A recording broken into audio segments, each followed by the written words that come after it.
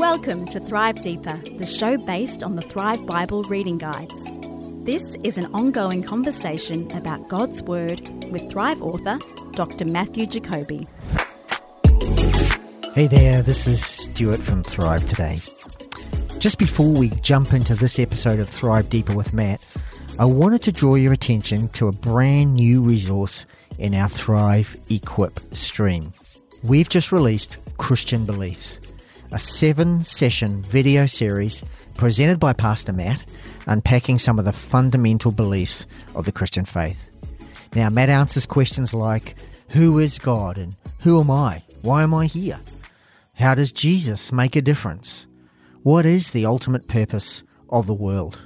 Now, the video series is free to view on our website thanks to the support of our Thrive Today financial donors. We're confident that these Christian Beliefs videos will deepen your understanding of the core beliefs of the faith. You might also like to use them as a resource for your small group or Bible study, of course.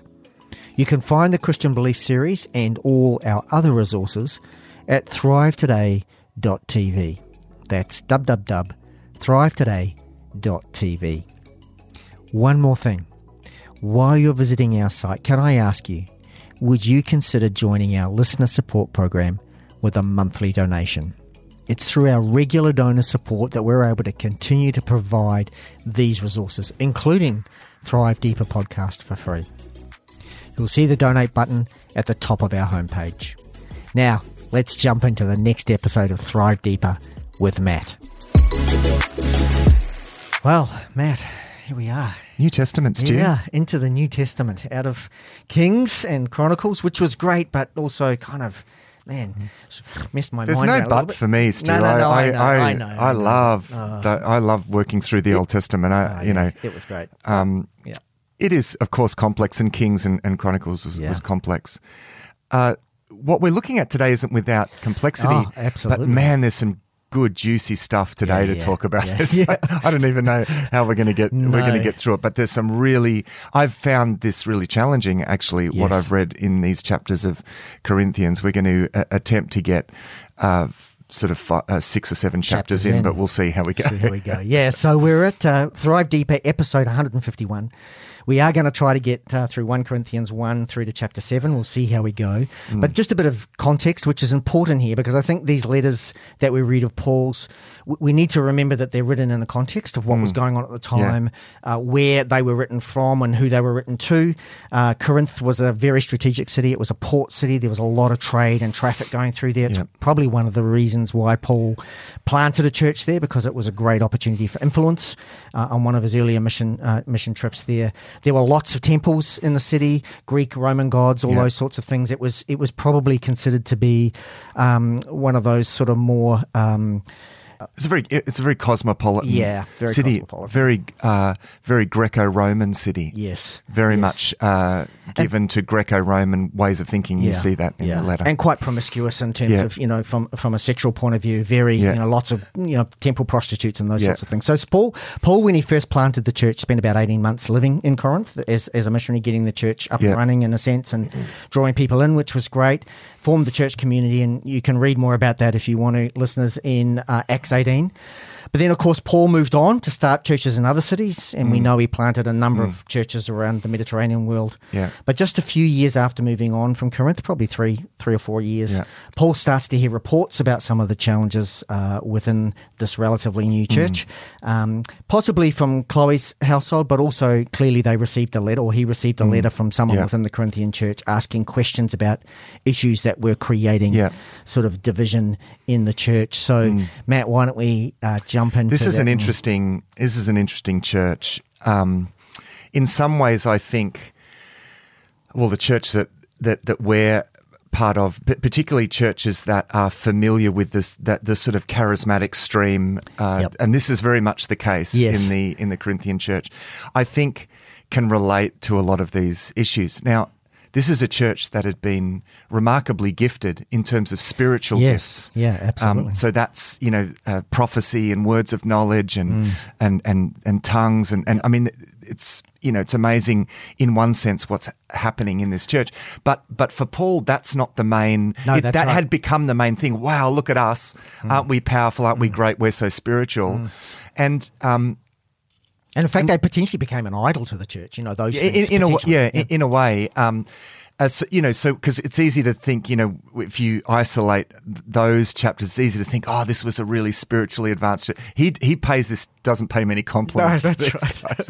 He says, no, actually, basically what he's saying to them is that you're very far from being spirit. In fact, you're more worldly than spiritual, because of course God gives His gifts by grace, not because we earn them. They're given by grace, and then we need to steward them obediently and in wisdom and so forth. Yep. Now, and humbly, and that kind of isn't really happening in this church. No.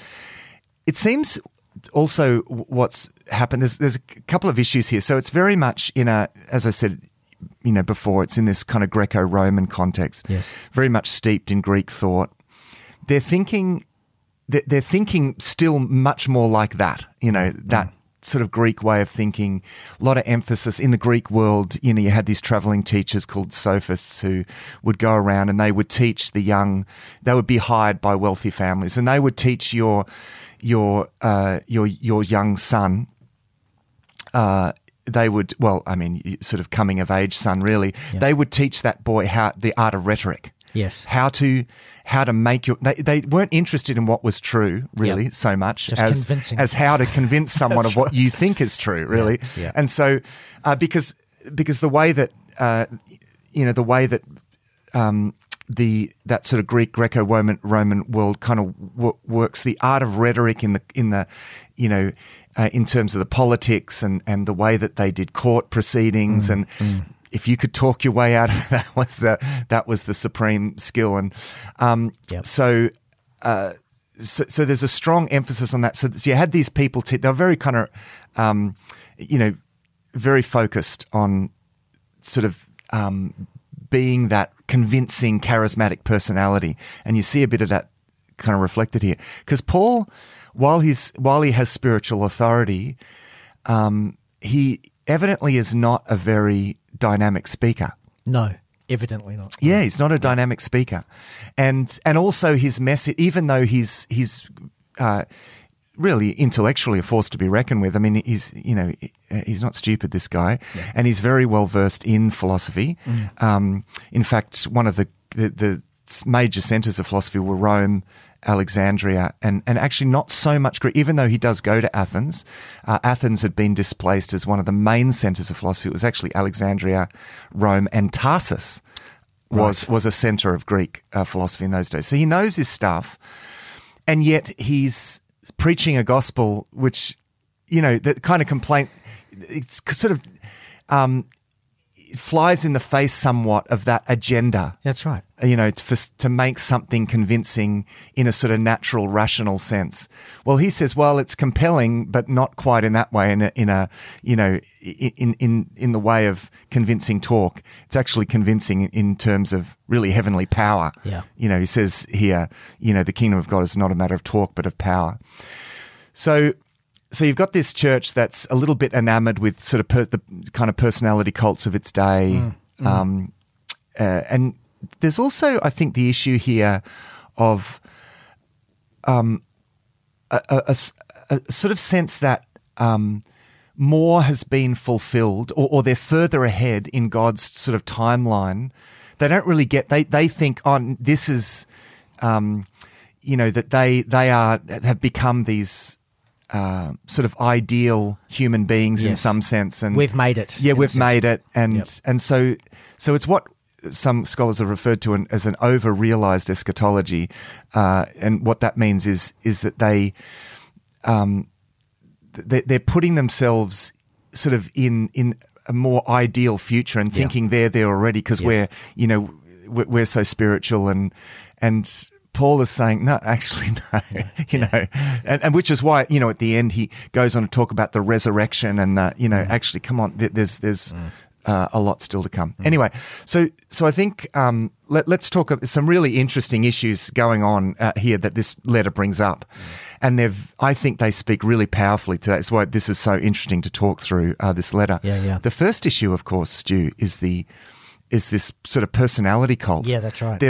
This church is divided, fragmented. Because they've had Apollos, they've had Peter who've come and preached and taught at the church after Paul left. Yeah. And they all agree on things, but people have started to pick, I like the way that guy talks better than the way that guy talks. And so you've got an Apollos group and a Paul group and a Peter group. I mean, they've all, and, in a way, in the ancient world, that's kind of how it works. Different people, the sophists would have their disciples but you get this divided church. Now, it's interesting in the light of Jesus' high priestly prayer in John 17, where he says, I pray, the one thing that he prays for is that they would be united. Yep.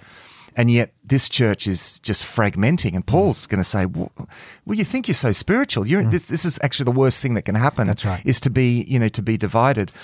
And so he really stands against this sort of personality cult. We're not following people here. Yeah.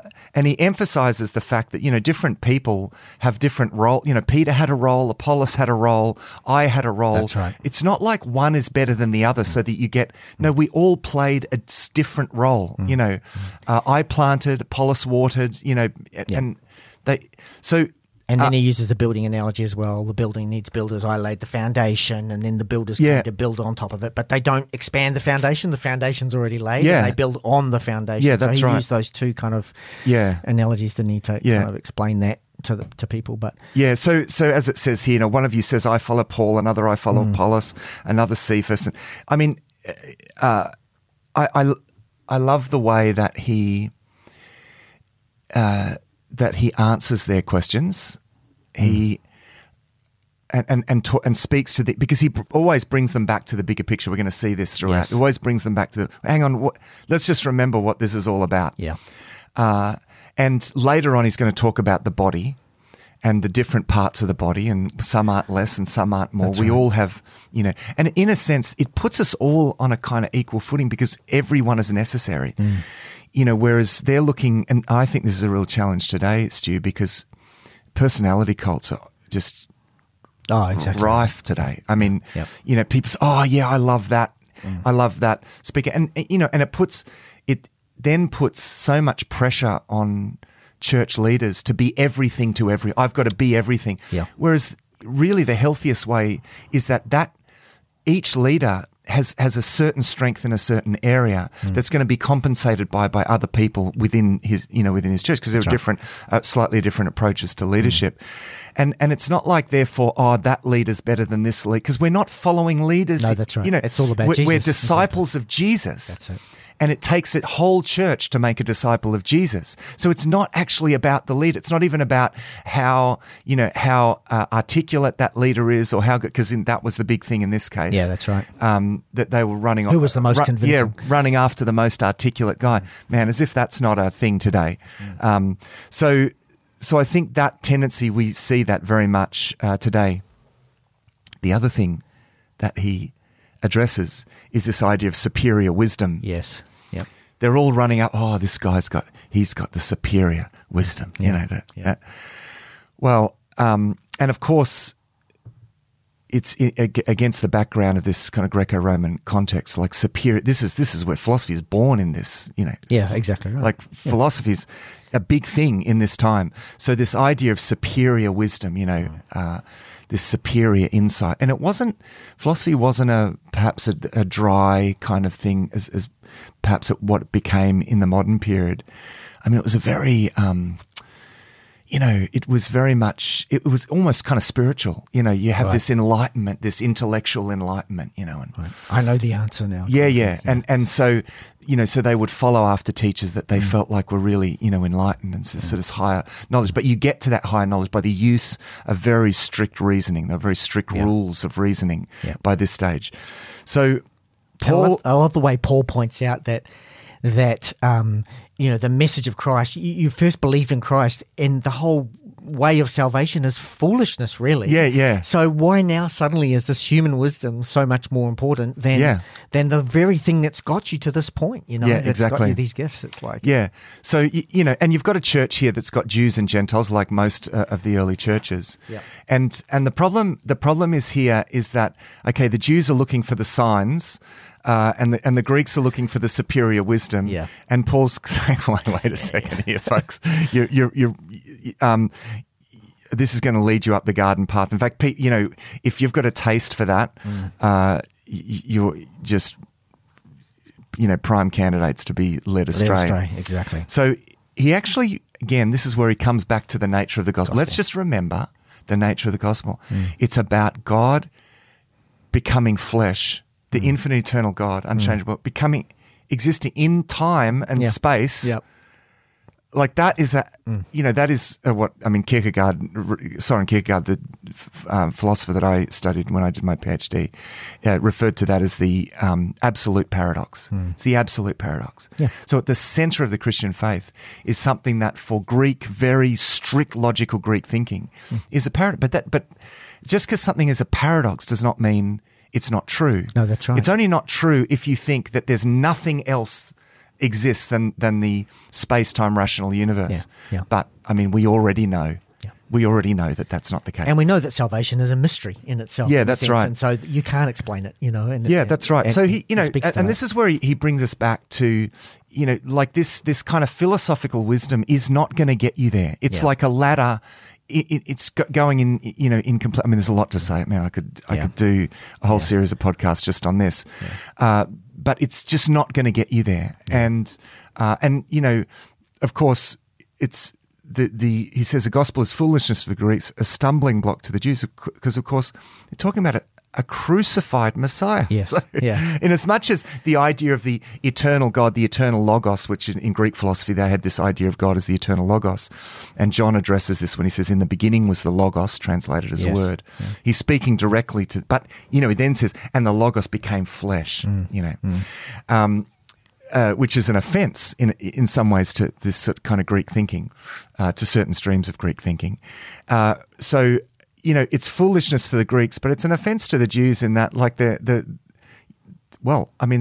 crucified their Messiah. Right. And a crucified Messiah is an oxymoron. No, the Messiah is by definition victorious. Yes, exactly. It doesn't work like this. So he's saying this is a message you have to know in a completely different way. And it's, amazing in chapter 2. He says in chapter 2, verse 4, my message and my preaching were not with wise and persuasive words, but with a demonstration of the Spirit's power. Yeah. Right? This is what you're going to need to get you there, so that your faith might not rest on human wisdom, but on God's power.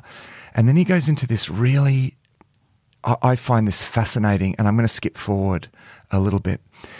He talks about the way in which we know. And this fascinates me as a student of philosophy. From verse 11 of chapter 2, the Spirit searches all things, even the deep things of God, right? Because he says, the things that no eye has seen and no ear has heard, that no mind can conceive, right? So he says, there are these things that no mind can conceive, let alone Greek philosophy, right? No mind can conceive, and yet we know it. Yes. Right? But the question is, how do we know it? Happen? These things, he says in verse 10, these are the things God has revealed to us by his Spirit, right? Now listen to this. The Spirit searches all things, even the deep things of God. Now he's thinking those deep, dark, unfathomable. He's thinking unfathomable. He's thinking the depths of the ocean. That's his imagery there. Yeah. For who knows a person's thoughts except their own spirit within them? In the same way, no one knows the thoughts of God except the Spirit of God. What we have received is not the spirit of the world, but the Spirit who is from God, so that we may understand what God has freely given us. So in a sense, he's saying this: we can share in a way the very heart of God. Exactly. We can know in a sense from the inside, in this very immediate sense, but not. So he's saying it's not in a deficient way. It's actually superior. Yeah, that's right. To philosophical thought and philosophical, and I'll say scientific knowing. Yeah. There's an interesting philosophical thought. Is there a way of knowing?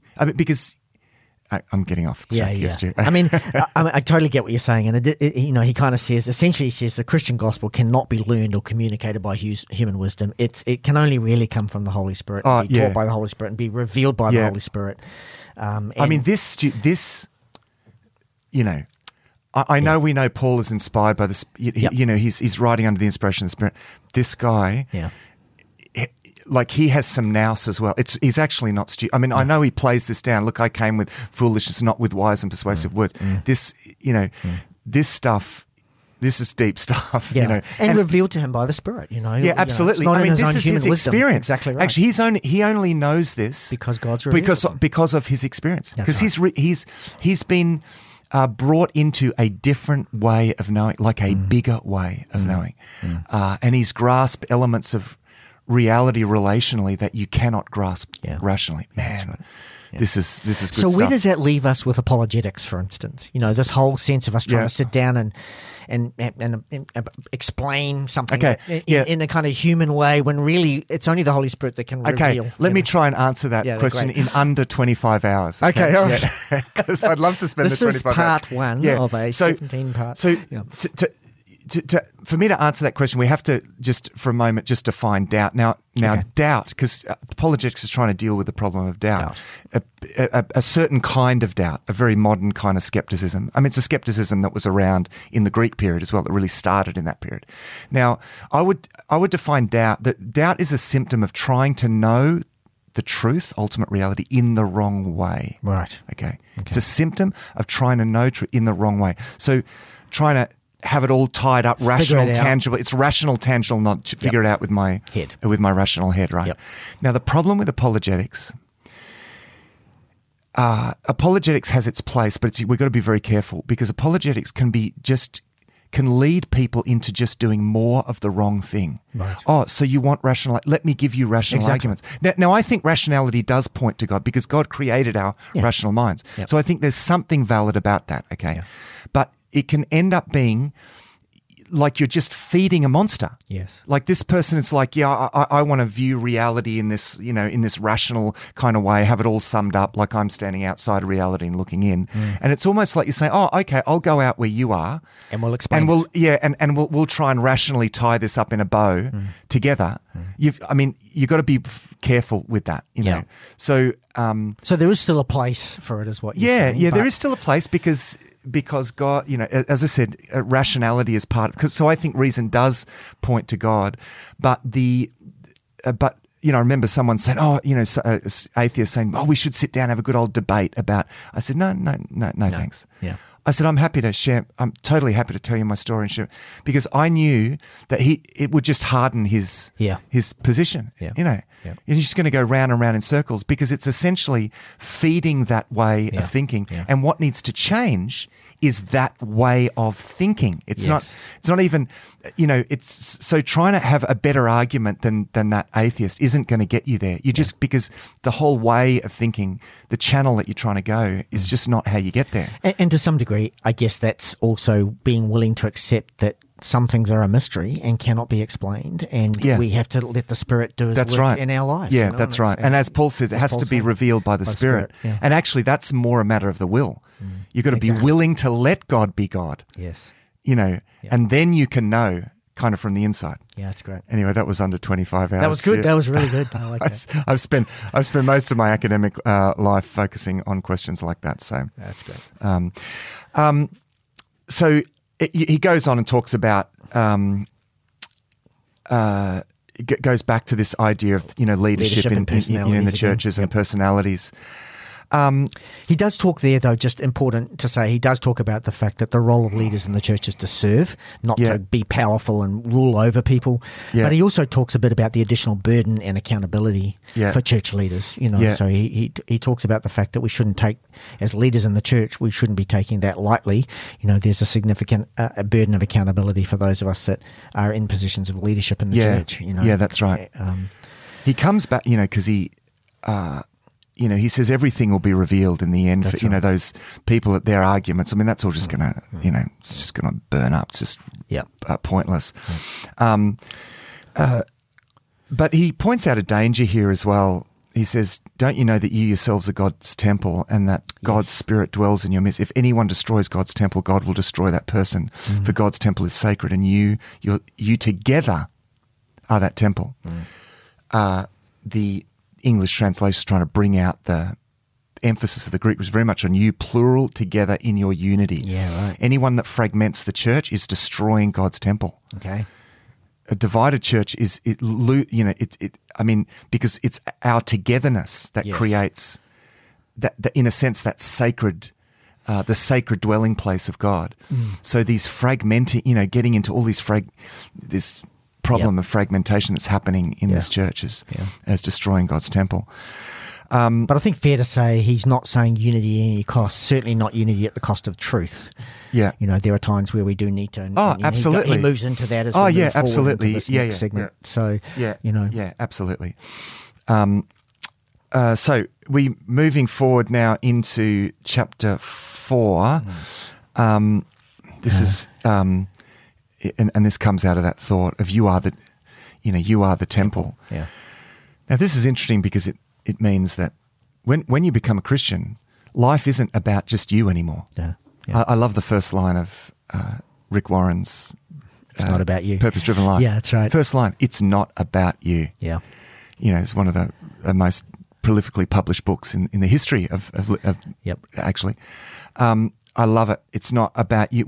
It's so difficult for us, because it's about what I want, and that's none of your business. Because in our individualistic culture, we're going to struggle with where he goes, because he addresses a case in the church of, it's actually a case of incest, which was actually even controversial in Greek culture. Right. But they're tolerating this within the church. And this is a big issue for people. You shouldn't tolerate with this within the church. Now, the rationale behind this is that if you tolerate that, you're destroying God's temple, right? That there's a responsibility that we all have, not to be perfect. There's no sense that people have to be perfect. Exactly. But there has to be a repentant lifestyle. We have to be on a trajectory. We all stumble and fall, but we have to be committed to getting up again and taking this trajectory.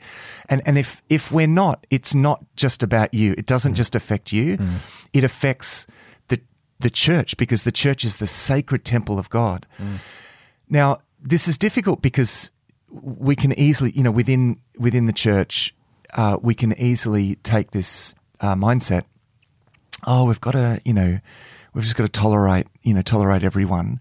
And actually, there's something really good in that, because what Paul goes on to say, listen, we don't judge outside. Sorry. We don't judge non-Christians. Do not judge non-Christians. That's right? right.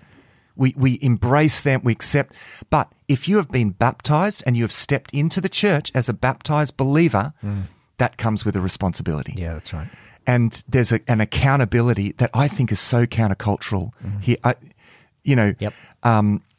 And he kind of speaks to the Corinthian church, because in a sense, what you said before, they were actually taking pride in the fact that they were tolerating this. Yeah, as though that was being extra gracious. And, aren't we good? Yeah, yes. we tolerate it. Yeah, we're not judging this person. Yeah, okay, that's fine. You do that. And no, he's saying no, that's not like you've kind of partly got the idea, because that's right. because the early church was it was after the example of Jesus. Do not judge people be open and embracing to people of all different. So the problem is that nowadays we can flip that. This is where I think this speaks powerfully to our culture. Yeah, absolutely. Because we can, it's like the church wagging the finger at the world. Oh, they're all terrible. Hang on. What about us? Yeah, that's right. Stop doing that. Yeah. No, and the issue here is, this issue that and he says, is actually reported. I'll read from the start of chapter 5, because I think this is so countercultural, even for us. I think within the church, it's actually reported that there is sexual immorality among you, and that of a kind that even pagans do not tolerate. Now, it's not just this problem that's there. No, that's right. He's going to talk about lots of different problems. This is a specific example. A man is sleeping with his father's wife, right? And you are proud, he says, because they've got this spiritual pride. Oh, look at us. We've got spiritual gifts. We're accepting. And Now, notice he doesn't separate, like that guy's problem is their problem. Yes. If that guy's doing it, actually It actually brings everyone down. Yeah. This is this collective way of thinking that is so, I think, counterintuitive for us, you know. And yet shouldn't you rather have gone into mourning, the whole church, because of this? And get this, and have put out of your fellowship the man who has been doing this. Mm. Now, the reason he says this is because as soon as we become baptized, we carry the name of Christ. We carry the name of Jesus. This is the third commandment. You shall not take upon yourself the name of God in a way that is vain. Mm. That's actually what the commandment means. It's not just talking about swearing, blasphemy, swearing. That's right. No, it's right. I mean, it includes that, but it's very emphatic the way in the Hebrew, you shall not take upon yourself the name of God in a way that, and of course, so that's giving God a bad reputation. That's right. So you have this, so there's a long prophetic tradition, and Ezekiel is very much, when he talks about what were the real problems, you know, with the people of Israel that went into exile, it's because they brought dishonor to the name of God, because they carry the name. You brought the name of God into disrepute in the sight of the nations. Yeah. You are meant to be an example, you know, not perfect, but an example of a different life trajectory. Yes. And he's saying, Paul, in that long prophetic tradition, this still holds, even more so now, right? Yes. Because we carry the name of Jesus. And it's not that this person made a mistake, has been repentant. This is an ongoing. Yeah, public, he's like, this is fine. This is fine. And the church has told him it's fine. You know, it's fine. You know. Well, they haven't told him it's fine. They've just like, okay, we you know, it's not our business to. But they've taken pride in the fact that they're tolerating it. Yeah, and Paul is saying, no, actually, it is your business to deal with this. Now, he's not saying everyone in the Jesus. I mean, you know, I think he expects church leadership. Actually, church is about accountability. Yeah, that's right. It's all about accountability, collective accountability, because together we carry the name of Jesus. Now, I mean, challenging today, you know, and of course historically, you know, the church has perhaps, because it's overplayed the disciplinary thing in the past, swung the other way. Now we've swung the other way. Like, I get that we've and it was done in the wrong spirit, and you know, it's like the Scarlet Letter kind of stuff, you know, where it was just done. I'm not sure if you're familiar with Nathaniel Hawthorne's Scarlet Letter. It's about the Puritan American. A woman has to wear this big red A on her because she's committed adultery. It's terrible, you know, terrible. So that's. Often people think about, but that's the abuse of what is otherwise a principle of making sure that together we bear the name of Jesus. Yeah. And discipline in the church really is always redemptive, should always be redemptive. It's all about trying to bring the brother back into right living, really. And if that's the heart and the motive in that discipline, then, you know, that's the right heart. That's right. I mean, he says, your boasting is not good. Don't you know that a little yeast leavens the whole batch of dough? Yeah. Like, this is going to affect everyone. The whole culture is going to be pulled down because of this. So, you know, he goes on to say, I wrote to you in my letter not to associate. I mean, this is going back to an earlier letter, because he says not to associate with sexually immoral people. And the idea is, listen, if you're going to be part of this, you've got to be serious about it. You've got to be on the same trajectory, right? Yep. Because together we carry the name of Jesus. So for that reason, he says, don't associate with sexually immoral. I know that sounds harsh from our point of view, but he clarifies now, not at all meaning the people of this world who are immoral. Yes. Don't, you know, he says, not at all meaning the people of this world who are immoral or the greedy or swindlers or idolaters. In that case, you would have to leave this world. But I am writing to you that you must not associate with anyone who claims to be a brother or sister, but is sexually immoral or greedy or an idolater or a slanderer or a drunkard or a swindler. It's pretty challenging stuff. I mean, goodness. Now, he says, what business is it of mine to judge those outside the church? Yeah. You know, we don't.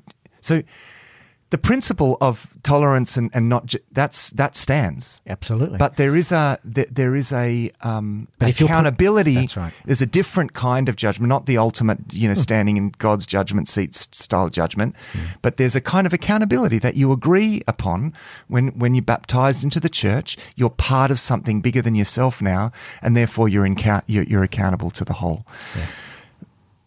Yeah. You know, I mean, you know, can we ever get there in our culture? I didn't even know how to be this. I thought, wow, man, this is so challenging. Yes, so challenging. Yeah. I feel like I just need to pause there, Stuart. Anyway, the next thing that he deals with are, you know, and again in the same vein about how does this look, folks, guys? Exactly.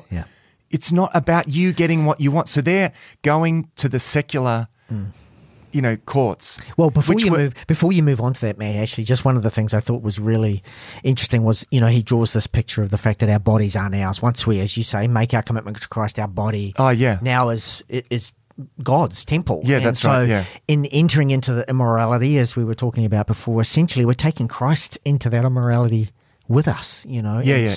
Hence this high elevation of sexual integrity and also recognizing that, you know, what Christ did was all about relationship with God, relationship with one another, and relationship with our environment. And so it burns all of those things. See, we have taken the sacred element, the spiritual element out of sexuality. Yeah, that's right. So it's just about, you know, pleasure, and if it doesn't hurt anyone, then it's. But actually, no. You're thinking a one-dimensional view of sexuality. It was intensely spiritual. Understood in the biblical worldview, it is intensely spiritual.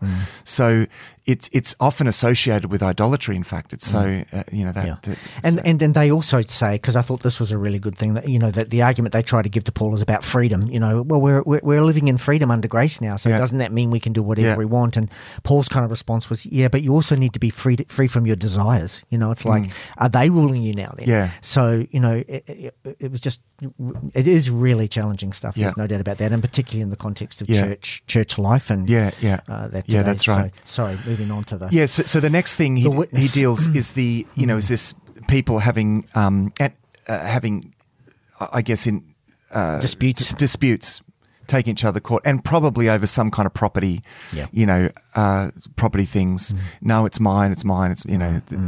Now this, what he says here does not take away from any sense that we as Christians have a right to go and seek litigation. I mean, you know, because you know, law courts and doing justice is held in really high regard throughout Scripture. The problem here is that he's saying you're going to secular law courts, which in this culture were in they're in public. They're in public squares. Everyone had come to watch, right? So imagine this: come and watch these two guys fighting it out. Oh, and they're two believers. Yes. Yep. And they're fighting it over this property. Exactly. Yeah. And Paul's saying, guys, so it's not that he's saying that judicial systems are not good and that they can't be used, but this is where he points to the bigger picture. Guys, just remember what you're part of here. Yeah. Isn't it better to be wronged? He says that. Yes. It's better to be wronged, actually, and to preserve the glory of the name of Jesus before all of those people that are watching on. Yeah. Like, better to be defrauded and than bring disrepute to the name of Christ. Yeah, absolutely. Man, that's, you know, that's a chance. So he's not setting. It's not like he's setting a law here that Christians can never go to. It's, you know, in this context, it's about the principles. Guys, how does this look? Just be conscious, because it's not about you anymore. It comes back to that point. It's not, your life isn't about you anymore. Yeah. It's you represent Jesus together in this situation. Yeah. And the world is watching. And that's right. Exactly. Yeah. He goes on now to, in chapter 7, this is where actually thus far he's dealt with just major issues in the church. He is going to come back to that. Yeah. But he actually now, in chapter 7, he starts dealing with specific questions that came through in the letters. Yes. So he says, verse 7, now for the matters you wrote about.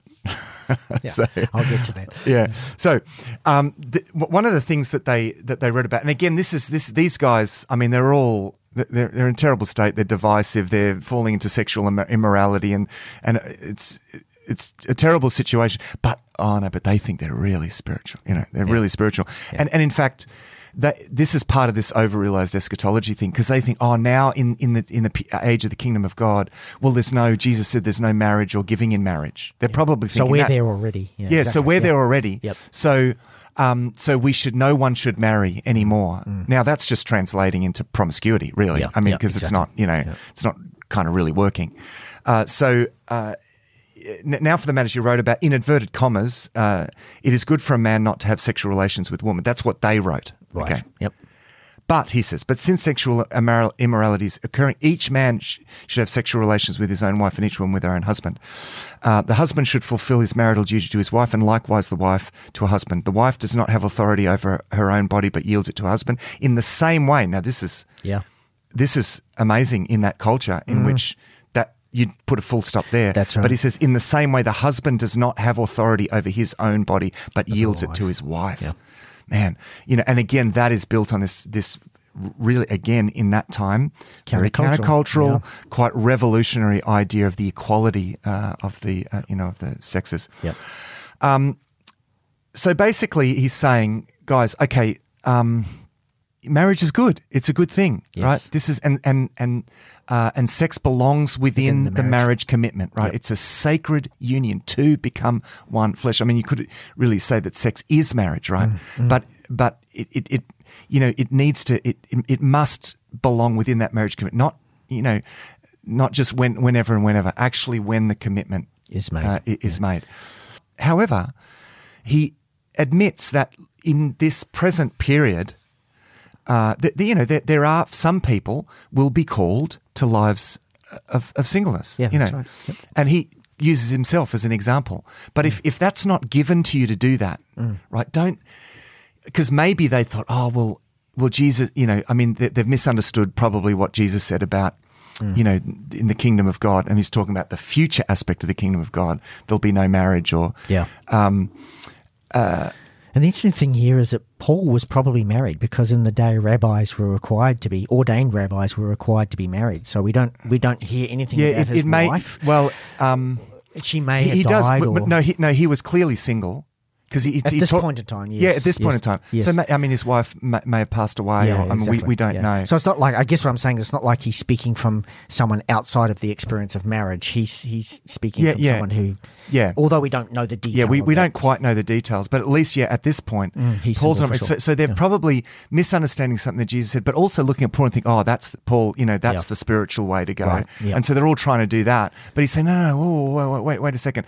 And he's admitting that, yes, for some people, that's a way to go. And in fact, he says, actually, it's kind of good because given the present situation, it helps us to focus, actually, it helps you to focus on ministry, which, I mean, at this particular time, I mean, look what, Paul is this itinerant ministry would have been hectic to try and take a family, although Peter did. Paul refers to the fact that Peter takes along, travelled with his wife. Yeah. So he affirms that, yes, it is good for the sake of focusing and devoting yourself wholly to the Lord. Yes, it is good to be single. Yeah. I mean, which in our culture, singleness is like a deficiency. Yes. Yeah, that's right.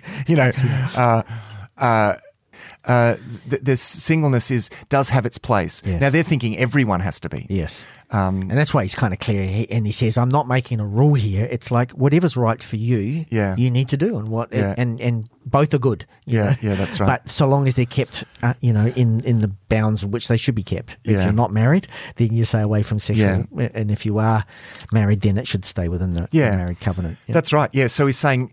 So he goes on to say, listen, when you come to faith, don't let no one change their status. Yes. Okay, because that's not yet. This is the not yet thing. Because there's this strong sense that now the now is a passing period, right? Now is about mission.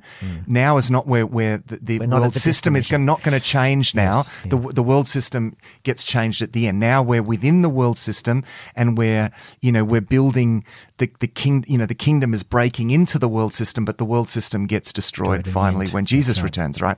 So he's saying, okay, so don't try. We're not doing revolution here. We're not doing, if you're a slave, don't try and break out. Although he says if you can acquire if you can get your freedom, please do so. Yeah. And eventually the church is going to actually be instrumental in enabling that. Yes. First in the medieval period, and then of course famously in the early late 1700s and early 1800s. So if you're married, stay married.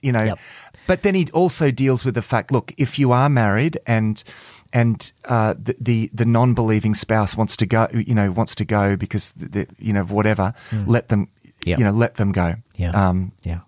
So, and that would have been probably a fairly common occurrence, because Christianity is a new thing, so there's lots of people that are potentially coming to faith in a married situation where one does, perhaps before the other, or only, and the other doesn't ever, and so he's addressing that issue as a very real issue in the context of the day. And I think, look, he also knows that things are heating up now as the Christian movement is growing. I think he's sensing persecution. I mean, he knows that Jesus said it was inevitable, that persecution is stirring here, and we're about to go into Nero's, into Nero's reign, and it's going to get hard. And I think Paul knows that. Of course, Paul is going to be martyred himself under Nero. So I think for that, I think he knows, look, it's getting rugged. That's why he thinks, probably singleness, particularly within that space, is particularly important. I'll finish with this, Stu. This quote from chapter 7. He says, what I mean, brothers and sisters, is that the time is short. And it's interesting. It's not so much chronologically short, but there's an urgency about the now, because the next thing on the prophetic calendar, the next thing is the return of Christ. Now remember, Peter says, with the Lord, a day is like 1,000 years, and 1,000 years is like a day. But he says, from now on, those who have wives should live as if they do not. Those who mourn as if they did not. Those who are happy as if they were not. Those who buy something as if it were not theirs to keep. And those who use the things of this world as if not engrossed in them. For the world in its present form is passing away. It's such a challenge to have it's all about the here. And then he says, this is passing away. So yes, be married, have property, do all of these things, but hold it loosely. Hold each other loosely. This is not permanent. It's all passing away. So live accordingly. Life is about mission.